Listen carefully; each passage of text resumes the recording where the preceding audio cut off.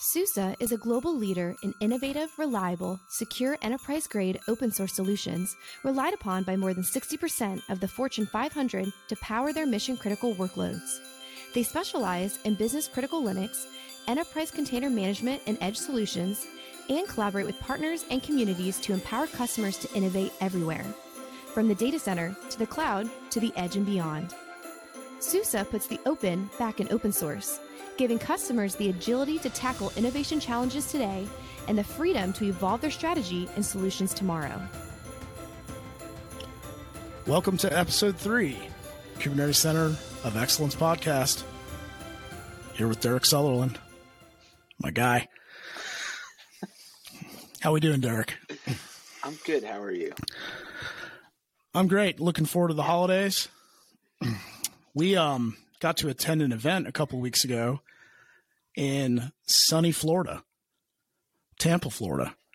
And we thought we might share some of those insights, the experience of that event as it relates to Kubernetes. So to set this up for the listeners, Derrick and I attended what we would call a CISO, security executive style event. There were 16 security professionals in a room with a bunch of tables with an open bar, which sounds exciting, but was actually quite tame. And we were there to figure out in the room who had Kubernetes security top of mind. Would you say that's accurate, Derrick? Good setup. Yeah. I'd say like the interesting thing was we went to this not knowing we knew there were going to be security professionals there, and we had a list that eventually came in of like, this is their people's names, this is their roles and stuff like that. But we didn't know, because I feel like titles nowadays are a little bit ambiguous. You can have a title that says you're the director of security and have a really deep technical background and be really in the weeds. And then you can also have that same title and be very policy driven. So we really had no idea going into this what the kind of background and experience and what kind of real role these people were playing. And so we were kind of walking into a little bit of a random situation, a hornet's nest, if you will. So, yeah, it was exciting in that way, in that the people we were going to meet were going to be wildly different, and that's exactly what we ended up experiencing. Yeah, totally. And these were not small companies. Just to kind of give, I'm not going to name them off because that would be probably a little weird, but large banks. Vertical, yeah. Yeah, some large banks, some payment companies, large telecommunications provider, a couple of them. A large integrator, federal integrators. So, there was, banks, there was all types of companies, people that would be focused on security posture. But, in our experience, we were like, well, how many of these people are tracking kind of the latest trends in the world we live in?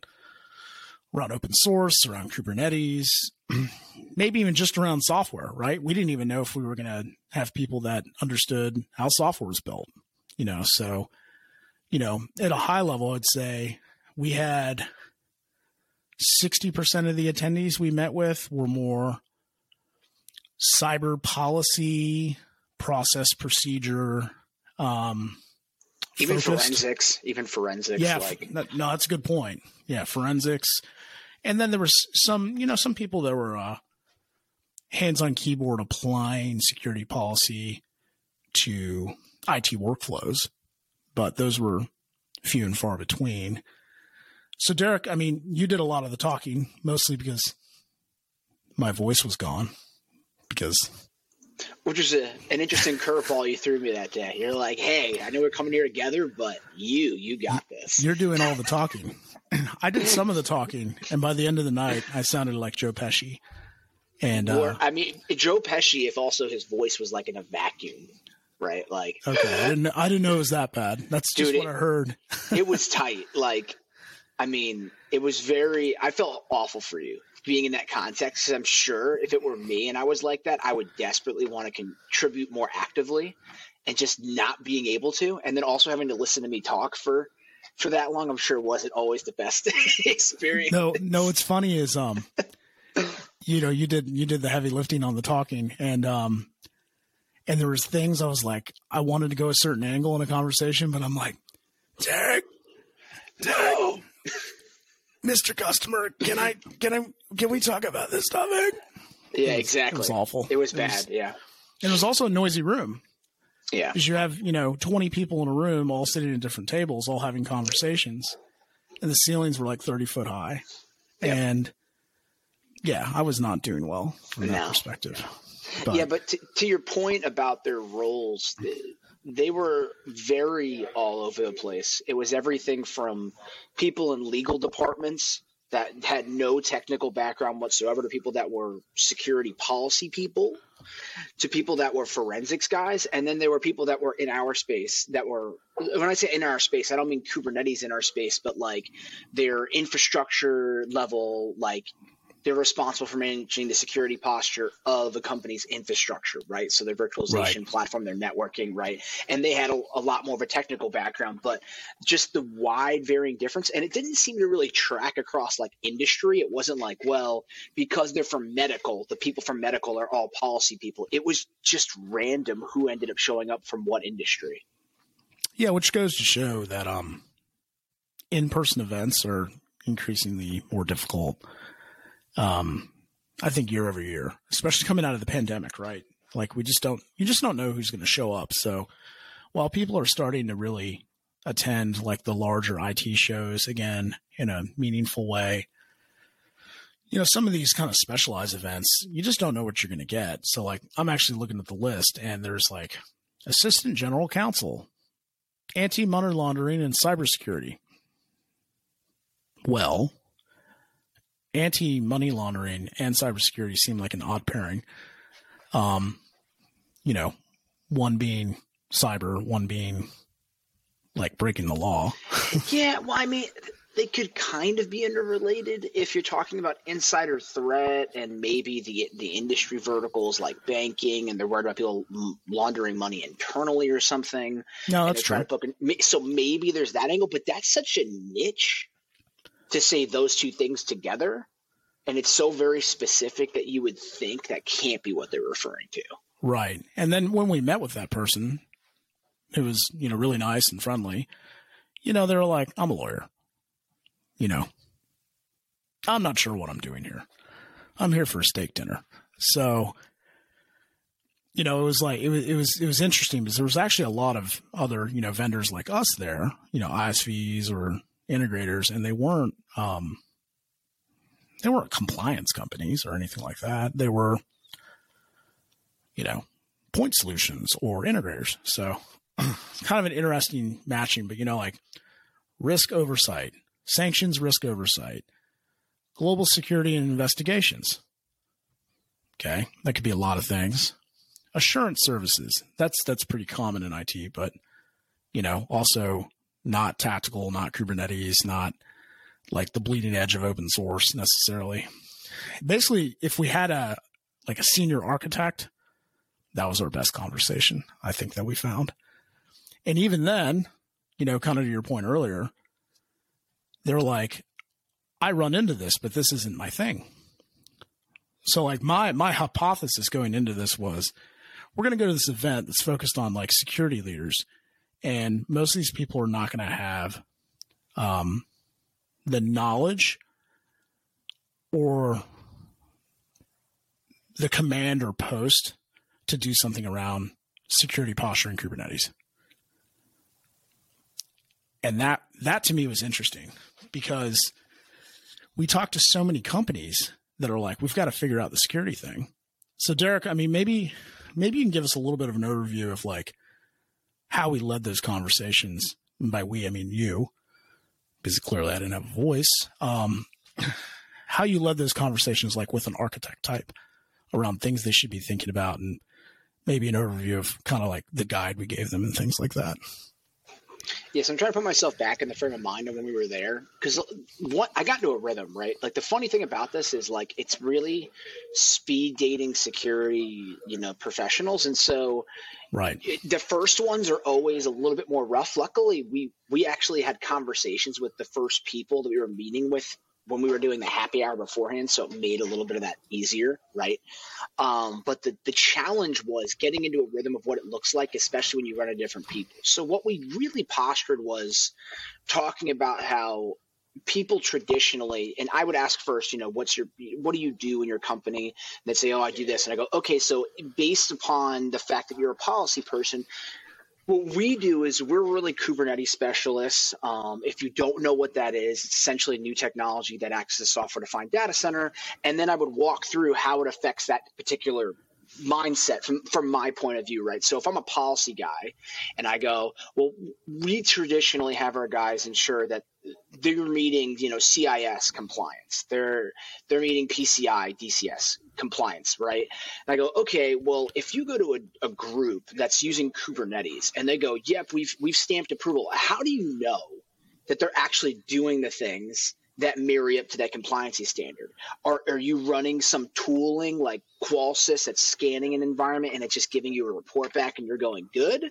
Or are you having specialists that are in there? So depending upon who we were talking to, we were taking the perspective of like trying to point out the obvious, which is this is very different than the way you've traditionally done things. Tools that have been built like Nessus, right? Like these tools that have been around forever that can scan for different types of, compliancy controls. Do you have root access enabled on a box or something like that? They've been designed for traditional infrastructure, but if they're using the same tools they've always been using to try and ensure compliance in an environment like this, a lot of times those tools fall flat because they haven't been integrated. And if they have been, it's very loose integrations. It's not deep in the weeds ingrained unless somebody bought something like, Palo Alto buying, Twistlock to make Prisma Cloud, right? That's one way that they're distinctly a little bit different in the space. But in general terms, a lot of these tools don't marry over. So it was really about like building awareness as to what the difference is and building awareness as to how we as a company have helped organizations, although we're not specifically a quote-unquote security company, while they're integrating Kubernetes into their environment, start doing the right things from a disaster recovery modeling, from security posturing, making sure that they're implementing controls in a way that makes sense, and making sure it's end-to-end, right? We're not just bandaging on, we scanned for compliancy hooks, right? No, we're actually making sure that our images are scanned for known CVEs, that our release lifecycle management has audit approval mechanisms in place, that we're using Kubernetes-based intrusion detection like NuVector to make sure that if someone gets into an environment, they get kicked out easily because it's also new prevention mechanisms, that we're not just taking tools from the old and bringing them over. We're making new solutions for the space and remodernizing the way we do business so it makes sense for this world. So it was kind of building awareness around like, hey, this is Kubernetes and it's different than what you've normally done. And this is the tools and solutioning that we kind of do in the space. The funny thing was, once we started getting into it, because we only had like 10 minutes to talk to these people, I'd get like a couple of minutes into the pitch and then they'd go, I never even heard of Kubernetes. I don't even know what that is. It's not even on my radar for the policy people, at least. Now the infrastructure people, they usually do. They might be familiar with one solution or another. They might be like, we're a rancher shop or we're using EKS or whatever, right? And so they know that, but they don't know their security posture, nor do they know the way they're doing things differently in that space. But there was a huge chunk of these people that were like, they were barely even cloud aware, let alone Kubernetes Yeah, I mean, aware. that was shocking in itself because it's like, it's clearly a technology-based event. And yeah, I think we use that Amazon cloud, AWS. I mean, that's like a direct quote from one of the people that we spoke to. And it's like, why are you here? I think. Well, I mean, it begs the question, why are they here? Or if not them, why are we here? Because it's like somebody had to miss something. Or was this event just a big catch-all for anything in the cybersecurity space? And there is a place for people who do strictly policy So Sure. it's not to narc the fact that someone who does policy that doesn't know technology is a bad thing. It was very surprising, at least I think for both of us, to be like, you're a policy person in the cyberspace, but you're not even aware necessarily of cloud. How do you do your policy governance around your environment? And they're so far removed because of how big of a company they work for that they're really more in charge of the people who are implementing and have no real vision as to what is being implemented. Right. Yeah. And, our guide that we handed out to everybody, which is the CISO user guide, which we'll have in the show notes and have a link to for everybody to consume and critique. Mostly consume. We're not that interested in critique. Maybe a little. But it's pretty tactical, right? It's like, giving a framework for how to think about things. So our great, strategy and marketing people were like, here, let's put this into the 4Cs framework. Cloud and clusters and containers, code. But we never even got into the second layer of that, in any of those conversations. Some of that was time, lack of time, but also just lack of awareness. So for me, I walk away from that event and I go, man, people are not thinking about this yet. The one thing that I thought was interesting, I'm curious if you think this, when you brought up disaster recovery in, let's say, 8 of the 10 conversations, even if they were just a policy person, their eyes lit up. They were like, yeah, disaster recovery. I love that. I understand that. And I'm like, that's important for sure. And there's still lots of organizations that don't have a great DR plan at all. But that's not everything. But it was the one thing people really gravitated to that I saw as I was sitting there coughing quietly. Not talking much. Yeah. So policy people understand things that they are worried about, which is incident response, right? Disaster recovery. It's industry terms that ring an ear to them. So the second we would say, no matter who we were talking to, technologists or not, the second we would say disaster recovery, you're right, people's eyes would light up. The fact that they don't think they have to know what the technology is when it comes to disaster recovery was very odd to me. Even the technologists weren't thinking about it. And I think it goes back to fundamentally how people look at Kubernetes. In terms of the infrastructure people, in terms of the policy people, I think that they're just too far removed. But in terms of the technologists that were there, I don't think that they're following or they're actual end users of any of these kind of platforms. So they haven't used EKS or GKE before. And even if they have, maybe they've used it at a small scale for themselves personally. Sure. And so they haven't thought about big long-term impact analysis. They're still looking at it as you move an app from JBoss into Spring Boot and throw it in Kubernetes, right? They look at it as a replatforming effort instead of going, well, now the way you manage resources is very different. And your old tool, this is the big one, right? And maybe I should have hammered in on this more because a lot of people look at this if you're a big Veeam customer and you're not using Cast and K10 because you're just, we have an ELA with Veeam and we've been using them for backups for forever, right? Or, we're a NetApp shop and the way we do backups for disaster recovery is we just snapshot all of our storage volumes, whatever. Maybe they make vSphere backups, which is what everybody does. Numerous times I've had a customer come to me and go, hey, we had a really bad problem with Kubernetes. Can you come here and help us fix it? And then we go, well, did you guys ever do backups of anything? They're like, yeah, we took vSphere snapshots, but we can't seem to get things back online. The mentality is because something can go in a VM, if you take a VM snapshot of it, it'll be fine when you turn it back up, right? And that's just not true because the way these machines work is it's not a one machine instance by itself. It's numerous machines in correspondence with each other that are correlating and orchestrating together to make something bigger happen. So when you just bring a machine up, if those machine snapshots, all of them for your cluster, weren't made at the exact same second, any little data could be different between them and maybe they won't come back online properly, right? And even if you did go that way, even if they were taken at the exact same second, it doesn't necessarily mean they would come back online properly either way. So these companies are going in, the technologists, the mindset of When it comes to disaster recovery, we use Veeam. We just back up everything, and then we just redeploy backups. And they're not thinking about what Kubernetes does and how it operates, and that those traditional snapshots are not going to work in a disaster recovery situation. You need something bigger than that. And that's even thinking about it from such a small-minded perspective of just taking virtual machine snapshots. That doesn't even take into consideration the networking that goes involved with it and like all the other, components you have to be considering in a situation. I just found it odd that everyone just assumed, disaster recovery means I could just use the same tools I have been using. I don't have to think about things differently at all. Right. Yeah. Well, and I think that's the basis of a lot of our business these days, is taking old ways of doing things and then realizing they don't work, because you have to be invested in the roadmap of the technology and the platform. Kubernetes is different.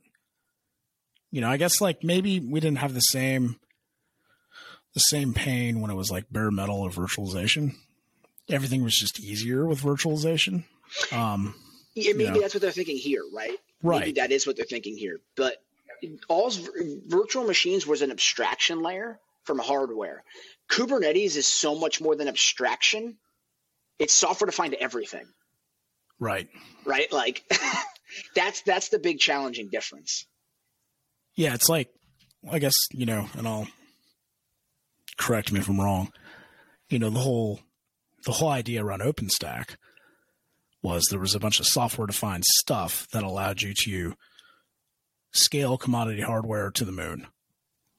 Literally. NASA. I right? mean, and then you're not wrong. But that was difficult, and obviously didn't catch on. So like now when you look at Kubernetes, it's actually like another step.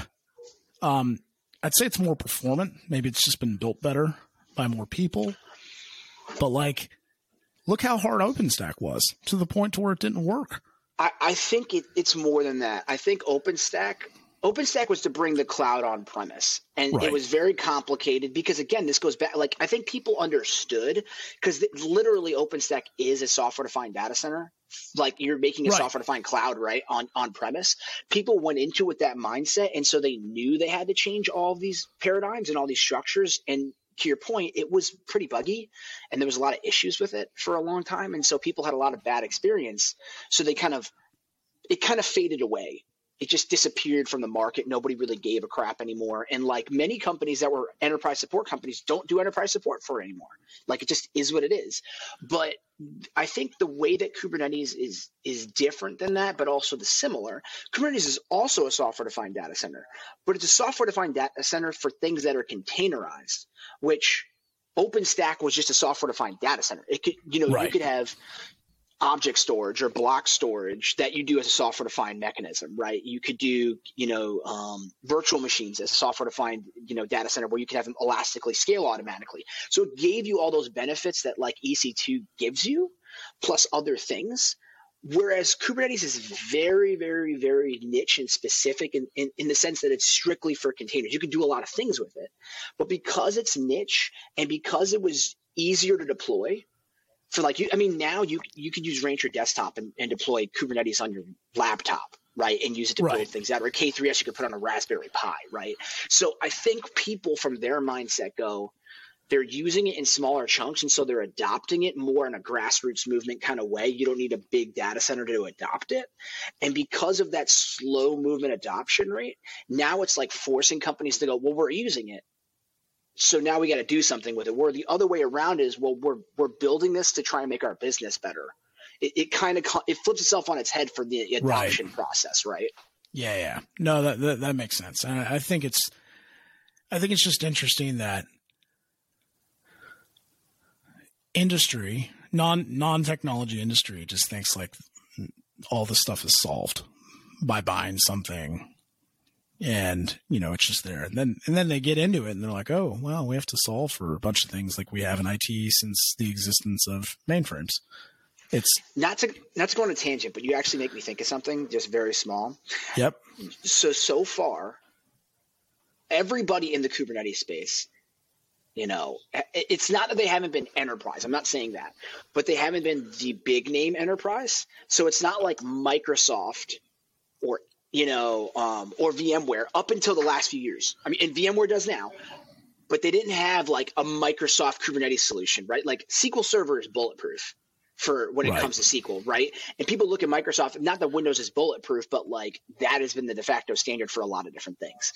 When it comes to VMware, they go, this is the de facto standard for virtualization, and they expect a certain level of like more than credibility. It's about like, to your point, everything is going to be there for what I need, right? Versus using KVM, right?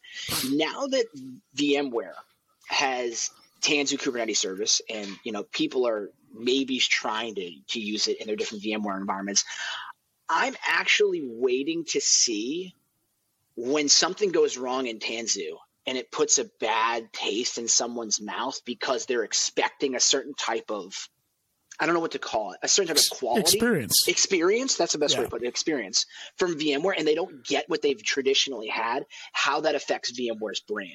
Because, companies like, that are open source derivatives, even, Docker, Mirantis, whatever, they've always been associated with, it's enterprise, but it's open source. And so it's not like it's a work in progress, but it's kind of a work in progress where VMware is like, we're VMware, right? Like, so does it change the dynamic of the way people look at VMware if they use Tanzu and it puts a bad taste in their mouth? Yeah. I mean, I think there's going to be some challenges in general anyway around that, because VMware's been pretty late to the game. It's like they're basically repackaging Pivotal and trying to make it Kubernetes ready. And like Pivotal was good for what it was, but it wasn't Kubernetes. So, Pivotal was great, but it wasn't Kubernetes. You're right. And that was the problem. People wanted it to be Kubernetes. So, they're trying to meet the relative demands of the market, and they're 4 or 5 years behind. So, and there is an expectation around like, listen, if you go deploy, vSphere, that stuff works. It works great. It's got lots of features. It's easy to manage. It's a de facto standard for a reason. Kubernetes isn't like that yet. We'll see. Maybe one day, but Kubernetes is a journey, which is why we point out all these things in these podcasts, and when we do sessions with customers and prospects and we attend events, like we're trying to point out like this journey is evolving. We're building a plane as we're flying it, and there'll be new things. I mean, just showing people the CNCF landscape for which I think we put in that document we did just for security. I mean, there's like 45 things, and there's stuff missing, stuff we'd recommend. Absolutely. So absolutely, there's a lot to dig through. So when you put yourself in the seat or the shoes or the mind of a person who's got to manage, Kubernetes for an enterprise, they're like, I've got to do research on 48 vendors or community projects and then figure out if it's supportable. It's a lot of work. So, well, anyway, it was a good wrap. We had great weather in Tampa. That was nice. Yeah, compared to what we've been dealing with. Yeah, it was cold and rainy. We went to sunny Florida. It was not cold and rainy. It was beautiful. And got a day away and picked up more sickness. It was great. But I think we're all on the mend, hopefully. So hopefully. All right. Derrick, as always, thanks for the time. Absolutely. For the listeners, check out this will be releasing right around Christmas. Might have some Christmas music in it. We'll see. And we'll have a collection of pods coming out in January with some of the extended crews. So we'll talk to you then. Happy holidays. Happy holidays. Dynatrace exists to make the world's software work perfectly. Their unified software intelligence platform combines broad and deep observability and continuous runtime application security with the most advanced AI ops to provide answers and intelligent automation from data at an enormous scale. This enables innovators to modernize and automate cloud operations, deliver software faster and more securely, and ensure flawless digital experiences. That is why the world's largest organizations trust Dynatrace to accelerate digital transformation.